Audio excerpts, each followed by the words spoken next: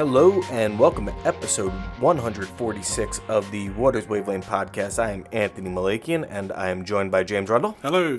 So we've been away for 2 weeks. We were planning on doing one the week before Thanksgiving, but have a massive issue that's coming out for the December issue. And it just took up too much of our time. We're like, we're going to come on. We're going to do a very, very bad rush job.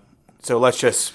We're going to still do that today. Oh, of course, yeah. I mean, we were going to have a guest as well today, Block Reed, but when we're recording this, we're going to press today. So unfortunately, apologies to them. We've had to push it back by a couple of weeks, but we'll hear from them again shortly. Yeah, absolutely. So what we're going to use our time here today for is to look at our big event coming up on Monday, December 3rd, our annual Waters USA conference. It's going to be held at the Convene, which is on 117 West 46th Street in New York, New York. New venue, not the new Marriott. Venue, not the Marriott Marquis. So yeah, thank you. We're going.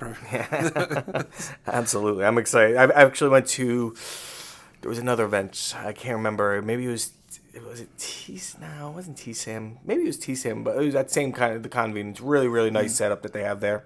The event space will be very, very nice and different from our other events that you may have attended. So we're not going to go through the full agenda here. We'll link to the agenda. I will just say that if you are an end user, it is free for you to attend. All you have to do is register for it. Somebody will reach out. Buy side or sell side, right? Buy side or sell side, Yep. If you are a vendor, there's a fee that you'll have to pay to enter. And if you want to sponsor, we have a lot of sponsors for us already, I know, and a lot of really good names that are going to be kind of showing off their products. But I'm sure that, we'll always take money, I'm pretty sure. I can't imagine our sales guy going, nope, sorry, no, I'm sorry. I can't possibly take your money for this. Can't possibly. So I'm going to lay out a couple things, and then James will kind of hit on maybe some of the things that we're going to be most interested about hearing about. Yeah. Again, not going through the whole agenda, but just starting off, there is a pre-event briefing. We'll focus on women in technology and data. We did this last year as well. It's a closed-door event. There's breakfast. Both men and women are welcome to discuss issues around gender equality and what's needed to ensure inclusion and change. We have speakers from Oppenheimer, AllianceBernstein, RBC, JP Morgan, Tata Consulting, Duco, and Blackstone Group. But really, this is meant to be kind of an interactive, people bringing up ideas and just kind of discussing challenges. And again, that's all off the record. Journalists won't be there. Well, they might be there, but they might be. Yeah, we won't be reporting anything. So. They might just be interested to hear about, some of the challenges faced. But yeah, so that's going to be from 7:45 to 8:55. So journalists won't be there. Well, yeah, so I will not be there that early. I mean, if they want to put me up in Marriott in a hotel near the event, then sure, I will be there. Otherwise, coming in from Brooklyn, no chance. Listen, I'm just hoping that this time my Uber driver doesn't get arrested. Yeah, exactly. On the conference. Yeah, last time James came to an event, he was supposed to open up the event. It's my first event as editor as well. And very first event. Pressure on this one. That was a nice thing too. I showed up and I was all bright-eyed, bushy-tailed because I was like, I don't have to do it. I no longer have to be the host, the chair of these events. He was wearing jeans and a sports jacket, for God's sake. And then all of a sudden I walk in and Bridie's like, James's cab got pulled over and so you might have to open this. I'm like, I've literally never seen a man look as happy as he was when I walked in that door, like a minute before I was supposed to go on stage. He went, oh, cool, you're here. Thanks, buddy. And then just ran off. I literally scampered. So, speaking of chairing an event, the event will officially kick off at 9 a.m. with opening remarks from our very own James Rundle. Actually, I've managed to get my way out of that. So it's now Victor Anderson, our editor-in-chief, who's giving those damn it, I really had a good sick burn for you. I was going to be like, and if you've never heard James Rundle speak at 9 a.m. in the morning, let me tell you, it is like listening to Churchill come alive, Well, Victor's actually good at that. Yeah, so he'll be. You'll get to see Victor, who will be in from London. If you like me on the podcast, you will love me on stage in front of hundreds of people. Trust me. There's a reason I'm a print journalist. Yeah, exactly. And then from there, if you've been to one of our conferences, it'll follow somewhat similar process to what you've seen. We have an opening C-level panel. We have CTO of Blackstone and longtime Waters Wavelength contributor Bill Murphy. He'll be moderating the panel that will include BMO Financial Group, Voya Financial, WorldQuant, all senior executives from these companies, and a few others that they're still locking in. And then from there, we're not going to go point by point through this agenda. What I will say is this. I'm gonna hit on three, four things that I think will be big topics, and then we'll kind of get into it. So first, you got cloud's going to be big on the day. AWS is giving a presentation, and I will be speaking with somebody later in the afternoon from Microsoft about cloud and how it fits into the crypto space. And so there's somebody from a crypto digital security firm there. So that'll be a good conversation. So there'll be a lot of conversation around that. Man, hopefully I do a better job up on stage than I'm doing right at that moment. As you might expect, AI will be a big focus. That morning, we will be publishing. I have a feature coming out that's going to be another 6,000 words, looking at deep learning, which is a subset of machine learning, which is a subset of AI. Yep. And a lot of the people that I spoke with, several people I spoke with, will be speaking on one of the panels there. And I can definitely say that, not only are they very, very intelligent, but for somebody like a layperson like me that, I don't know anything, about AI, I don't program, I don't do any of that. They did a great job of explaining in real plain terms, in conversational terms, the benefits and challenges around AI. So I think that I'm really looking forward to.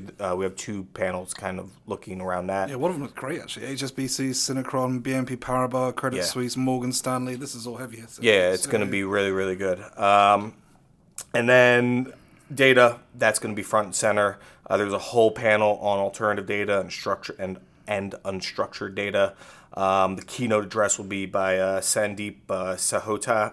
If I'm getting that name, hopefully I'm getting that name right, of the Canadian Pension Plan Investment Board. He's going to be giving a presentation on some of the trials and errors that they went through in their data program. And then, obviously, regulation and RegTech is going to be a big focus. And then another reason just to come out is Kathy Besant, the Chief Operations and Technology Officer for all of Bank of America, is going to be there. And she'll be interviewed by Victor Anderson. So a lot of good stuff at this event. Yep. We're not just saying that. Trust me. I think if you've been listening to us for a long time, we will rip on us when we deserve to be ripped on. This is something where... Especially our events, trust me. Yeah, exactly. This is something where really, really good stuff. Again, if you are an end user, it is free to attend. Reach out to James and I, and we'll hook you up with a pass. Or else then we will link to it so you can go and register on your own. Definitely worth attending. There's going to be a ton of C-level executives from some of the biggest buy-side and sell-side firms, from tons of different vendors. It's a really, really good event. Yeah. So let's take a step back now. Those are kind of the broad themes. What, for you, are you kind of hoping to hear about? What are you kind of, if we're kind of using this December event to kind of kick off what some of our thinking will be as far as coverage for 2019? Yeah. What do you kind of hope to hear from this? I think the key thing that I really want to hear is, well, not the key thing necessarily, but the approach I want to hear is going a little bit deeper on things. Like I've been to a lot of conferences this year, whether it's TSAM, whether it's SS&C Deliver, whether it's other Tab outside Forum. events, Tab Forum, some of the crypto events as well, and like everyone's talking about this stuff, but it's all surface level things. Mm-hmm. Like, what is AI and how can we use it in risk management and that kind of thing? Like, I think we're a little bit beyond that now in the conversation. And what I find interesting about this, and what I'm really looking forward to, is it's a nice split between the end users. So, I mean, you got every big name you can think of there. You got Citi, you got Wells Fargo, on the sell side, you got everything, Morgan Stanley, but also the tech providers as well, like the people who are actually doing this stuff. So, Amazon Web Services, you got Catherine Van Nuys there, who is hosting a partner hub and a spotlight stage. You've got the guy from Microsoft that you're interviewing, whose name Hal Bush. That's it. Obviously very well known in the industry as well. And these are the guys who are really kind of at the forefront of things like cloud and things like AI and things like blockchain, distributed ledger. And I think more importantly, they're the glue of how it all comes together. And that's the key part I think that a lot of people don't focus on. Like everyone's taken AI and they've taken blockchain and they've taken various subsets of AI in sort of in isolation. But really, what we're focusing on, I think what we have been doing gently this year, probably more so next year, is looking at how that all comes together with cloud as a foundation and what the future state of market tech is. Yeah. And I think this is what's going to be interesting, is actually if you look at the agenda and you look at who's speaking, all these guys are really at the kind of the coalface with this, and that's what I'm hoping to hear. It's just nice as well to have something that's just a pure tech conference rather than say, I mean, we talk about this all the time, and I guess this plays into kind of how Waters is going to develop next year. You know, we obviously are a capital markets magazine, and we cover the issues relating to technology in the capital markets. But I mean, increasingly, I think, 25 years ago when Waters launched, those were two very separate things. You have the trading side, you have the tech side, you have data side, you have everything else. Yeah. Now it's just that's the business, right? Yeah. I mean, tech and markets are the business, and there should be more of a focus on the actual specifics of the tech, which I think is a thing we've heard from readers and something we're trying to put forward. Well, I think that, perhaps in the past, a challenge of it always was because people were so siloed in their jobs between I am a tech platform builder, provider, I am a data specialist, I am just locked into the buy side, I only know buy side, I'm just locked into sell side, I only know sell side. What you're finding more and more is because of technological advancements, everybody is facing very, very similar issues, whether it's tech, whether it's data, whether it's buy side, whether it's sell side. There's so much overlap and there's so much insight that can be gleaned. And, quite frankly, what I'm, like I said, I'm happy to see a tech conference rather than some of the other industry events that say that they're kind of tech conferences, but then it's still kind of talking about high-level operations, high-level regulation, stuff like that, but they're not talking about the nitty-gritty of tech. I think that you're even seeing it in like retail finance, that there's so much of just everyday technology that's seeping into how we interact with trading systems today, with the types of data sets that we're using today, the techniques around AI and natural language processing, machine learning, things like that.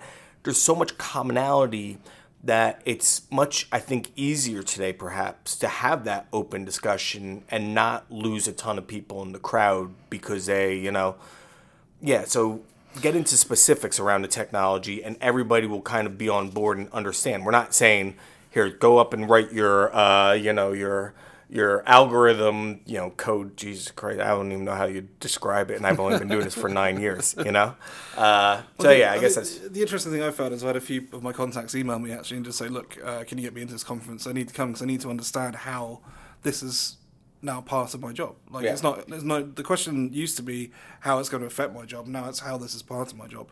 Yeah. Including from people who are thinking, well, my way of doing the work, which I've been doing for decades, is now obsolete. I need to figure out how I fit into this now as a sales trader or as an execution trader. How is my job going to change as a result of this? How has it changed, and how is it going to change? What new skills do I really need to develop in order to stay ahead of this curve? Because I'm a big believer in, especially like looking at AI, that there's tons of jobs that will be lost through to AI. Yeah. And people always like to cite that McKinsey report, X amount of banking jobs will be lost.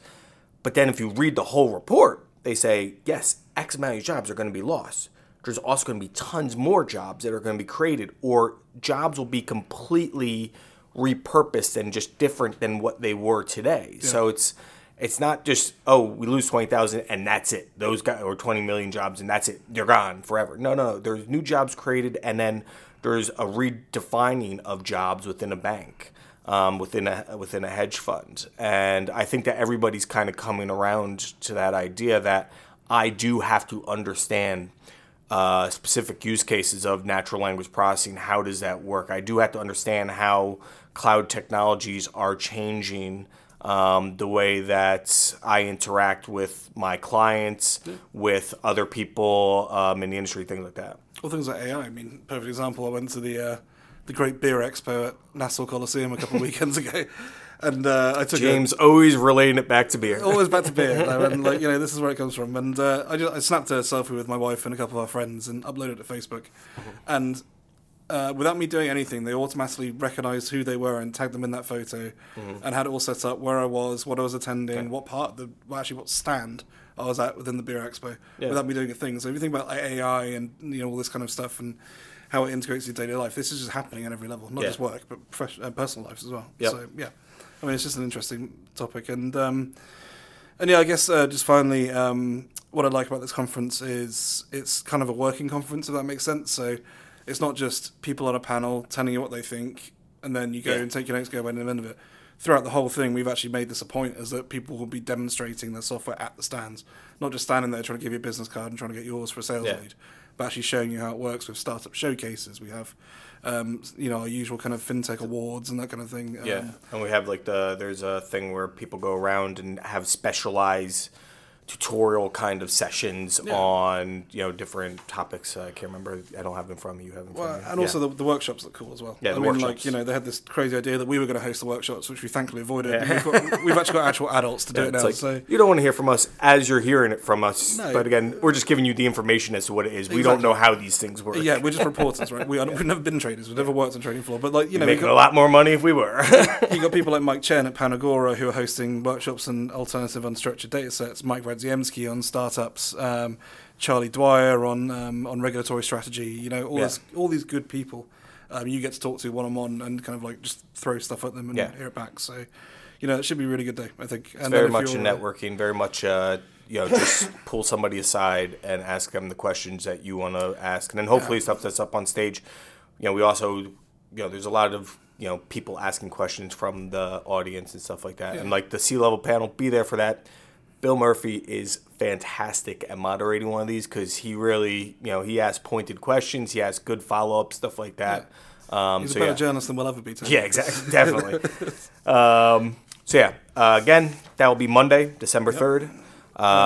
Tuesday, I think. December 3rd is a Monday? Yeah. Are we sure about that? No. Let's check the phone. Yeah. Yeah, Monday, December 3rd. Oh, God. Why have they done it on a Monday? Yeah. Okay, so... All right, good stuff. There you go. So for those of you who've also won an award, it's going to be a very long Monday. Because we've got the American Financial Technology Award straight afterwards, which is invite only. But, pray for us on Tuesday. Free to enter, again. Reach out to us if you are an end user and you want to get a ticket, or we will link to it, and you just easily go and register. Bada bing, bada boom. Okay?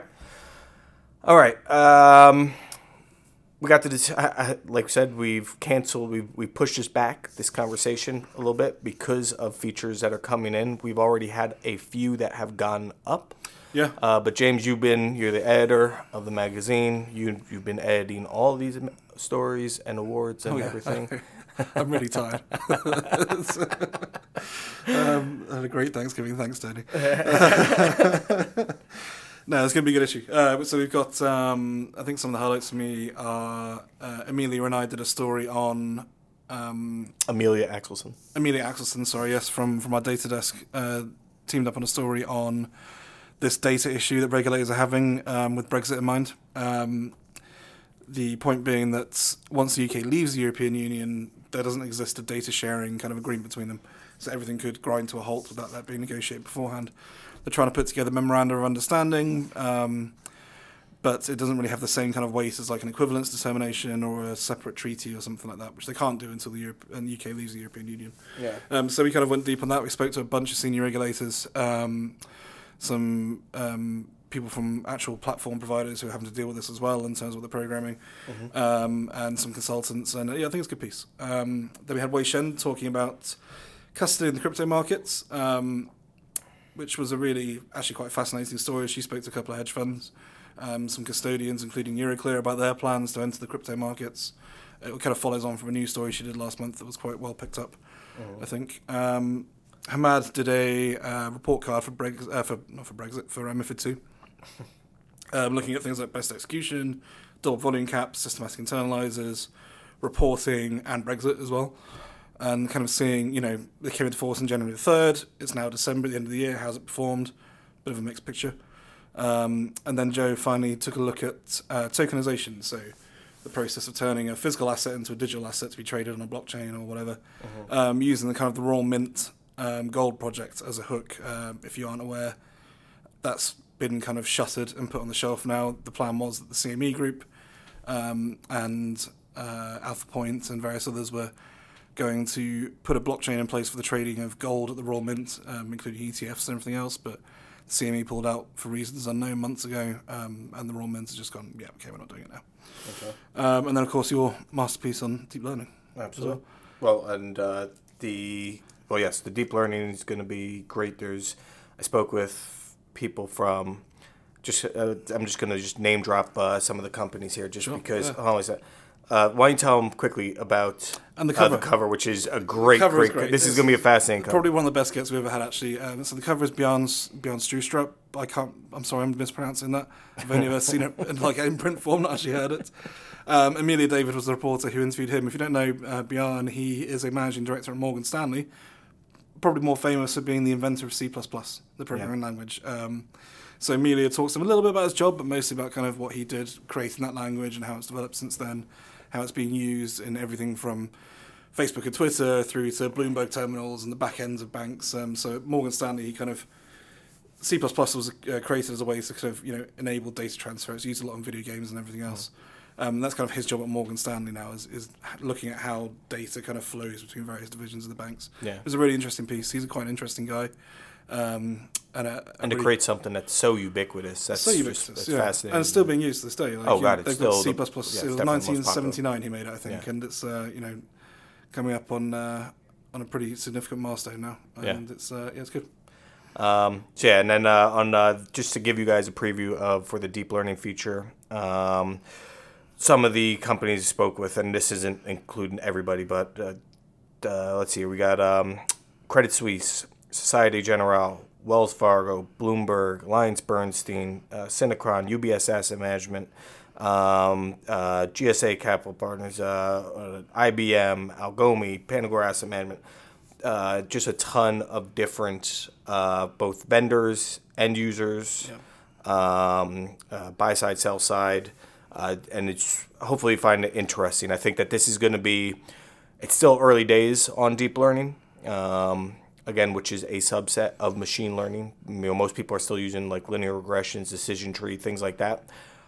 But there will be advancements that'll be made that will help push deep learning even further. So right now, it's more of an experimental stage. You're quite misunderstood as well, right? I think so. It's amazing actually. Since word got out that Tony was doing one of his Malakian specials on this, how reporters from other talks been hovering around us, going, "So, Tony's piece, is that out yet? Can I have a look?" I kind of need to know what deep learning is. Yeah. So this will be really good insights, both actual real-world examples as to how it's being used today, and then just talking about some of the barriers that still exist. And hopefully you guys check that out. So that will all be for the December issue. Deep learning will go Monday. Deep learning will go Monday, yes. Wei Shen, so what's already live? Wei Shen's feature. Wei Shen's piece is live. My piece is live. We will have the cover up later this week. Then your piece will go Monday, and we'll have Joe and Hamad's sort of backing up the week after that. Very good. Yeah. And then there will be a lot of articles probably coming out from Waters USA. And also if you come to Waters USA, we should have the issue there, I think. For the December maybe, issue. I'm not sure. Yeah. We'll see. In which case you get a sneak peek at stuff before it goes online. So, absolutely. Just round things off, and you kind of hit already with the feature that you wrote. A lot of dramatic scenes around Brexit right now. That wheel keeps on turning. That's good. Again, it's in something I follow. I think I'm most interested in what happens with Gibraltar than anything else. The gateway to Europe, and just be interested to see if Theresa May is willing to give up everything, just to make this thing happen or whatever. It kind of has to, right? That's the thing. I've read through the document, all hundreds of pages of it, and I don't know why I did it, because I didn't glean anything particularly good from it that I could have got from the Pressy. Well, let me. So just two things, because again, this isn't something I really follow that much. I just, I only have so much RAM in this head to be able to. Why are we kind of talking about this? Obviously, there was some big events that have happened here recently. So what are kind of the big events that have happened with Brexit?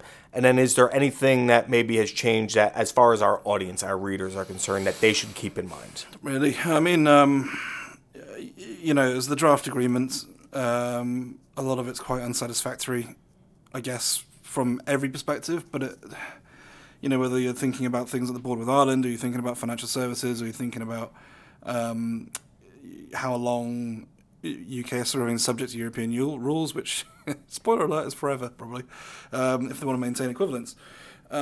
If there is a transition period, which is good, where the UK will still accept European regulations and just enters them in as law onto its statute books, while they hammer the kind of fine details out. And then they've said that there will be an equivalence determination for financial services following this, which, is the best that the UK could really hope for. They're not going to let them be part of the single market. They're not going to let them have a MiFID passport or anything like that. It's going to be treated exactly the same as Hong Kong is treated, or the US, or any other third country that's not part of the European Union. I think this probably makes it a lot more likely. It's probably better. Well, it is definitely better than having a no-deal Brexit.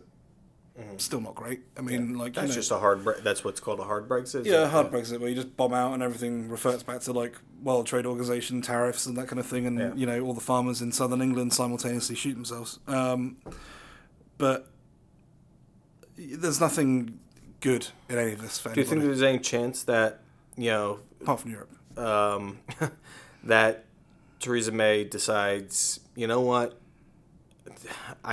I'm going to, this will be my legacy, but I'm going to go, the right thing for us is to do another referendum. No. And just go forward with it. Because I was speaking with some Brits, some of my other British friends that do think that it will be what happens. That may be what happens. And I used to think that would be the case, that she would just say, I'm going to resign, but I'm going to put up to another referendum. This one is binding. I don't think she will do that now. And having had some time, I mean, obviously I'm anti-Brexit, personally and politically.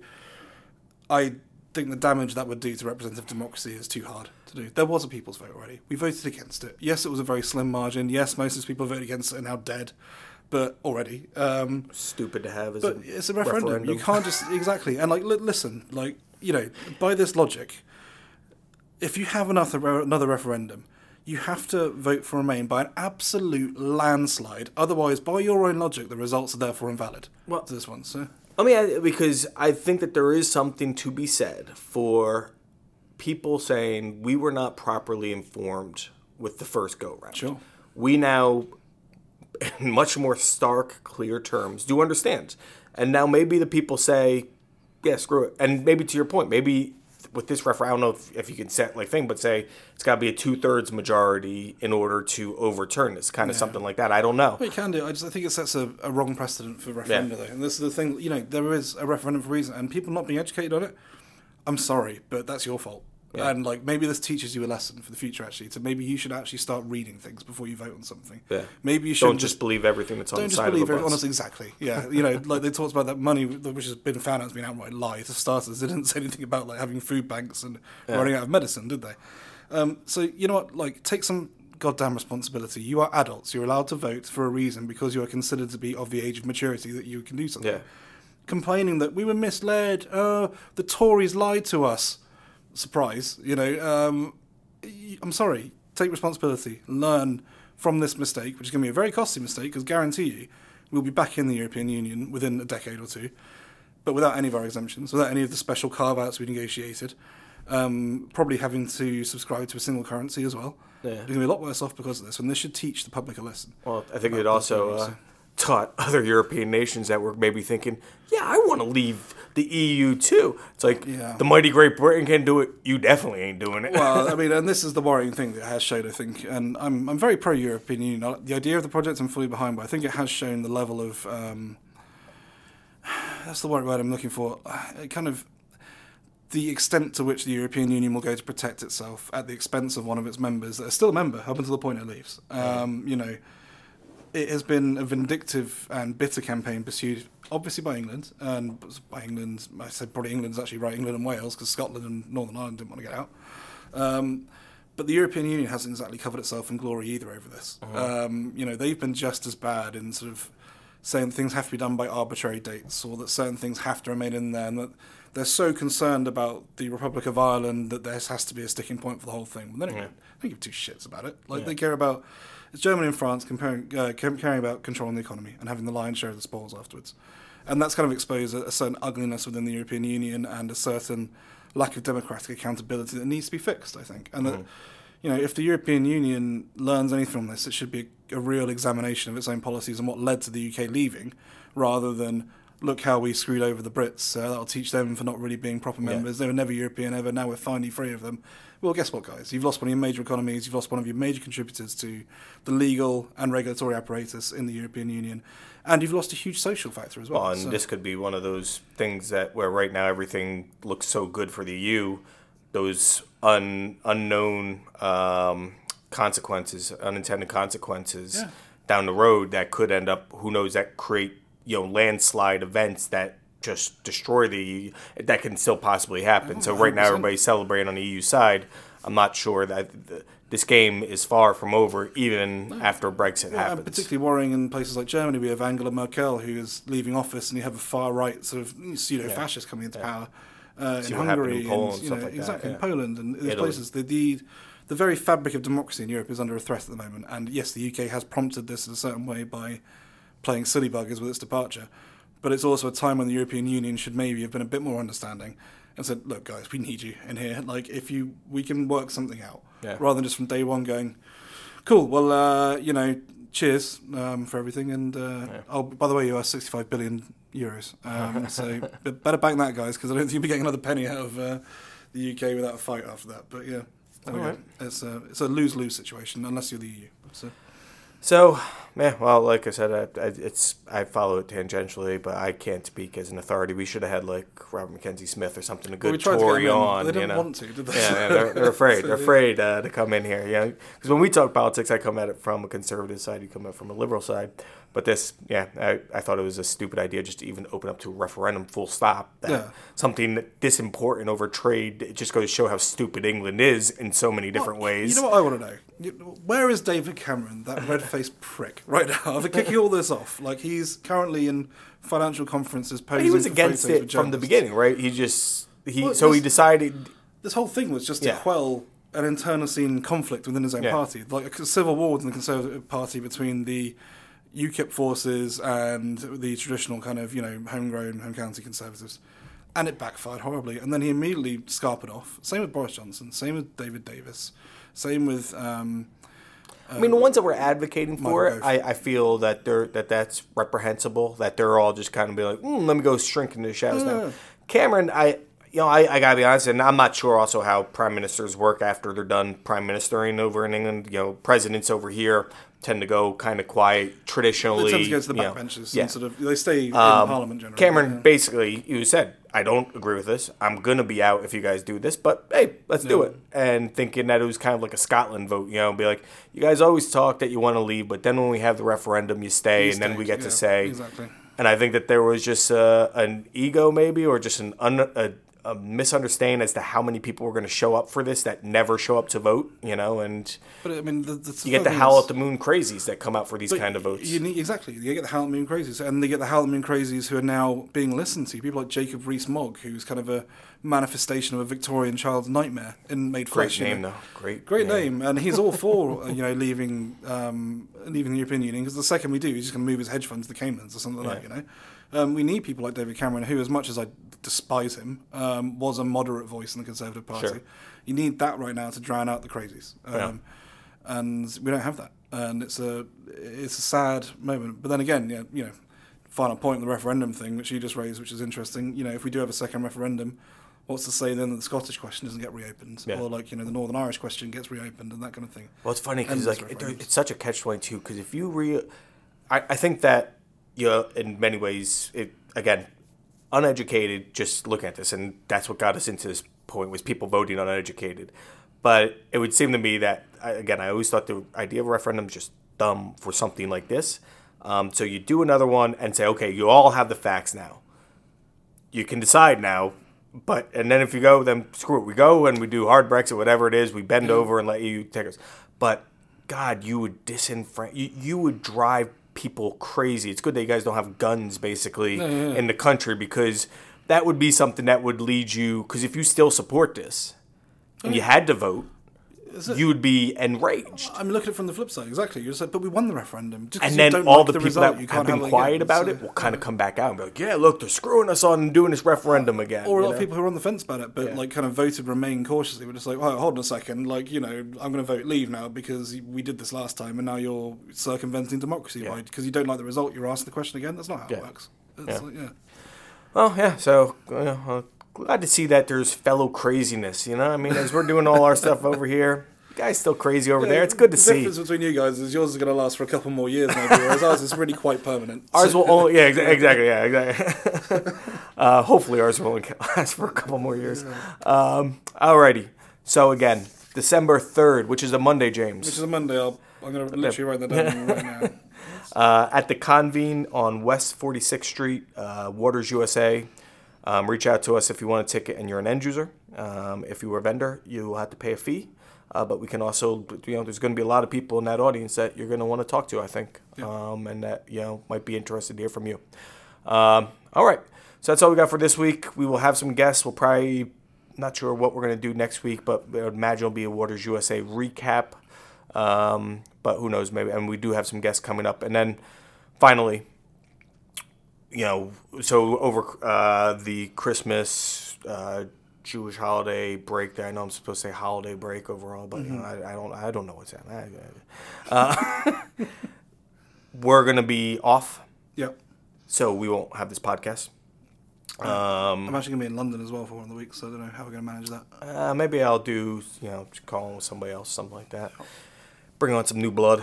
But yeah, we'll see about that. But for the new year, we are looking for guests. So if you have, if you want to be on. You got an interesting topic that you want to discuss. Love to hear from you. 15 minutes at a time, and then we buy you beer afterwards. Exactly. It's a good deal. At LeBlanc Cheval, otherwise known as the White Horse. Yeah. All right. Well, hopefully we get to see you at Waters USA. Please do come up and chat with us if you are there and give us your thoughts on what we're doing here and how we can improve. Until then, we'll just assume that everything is perfect, and you guys have a great weekend. Cheers.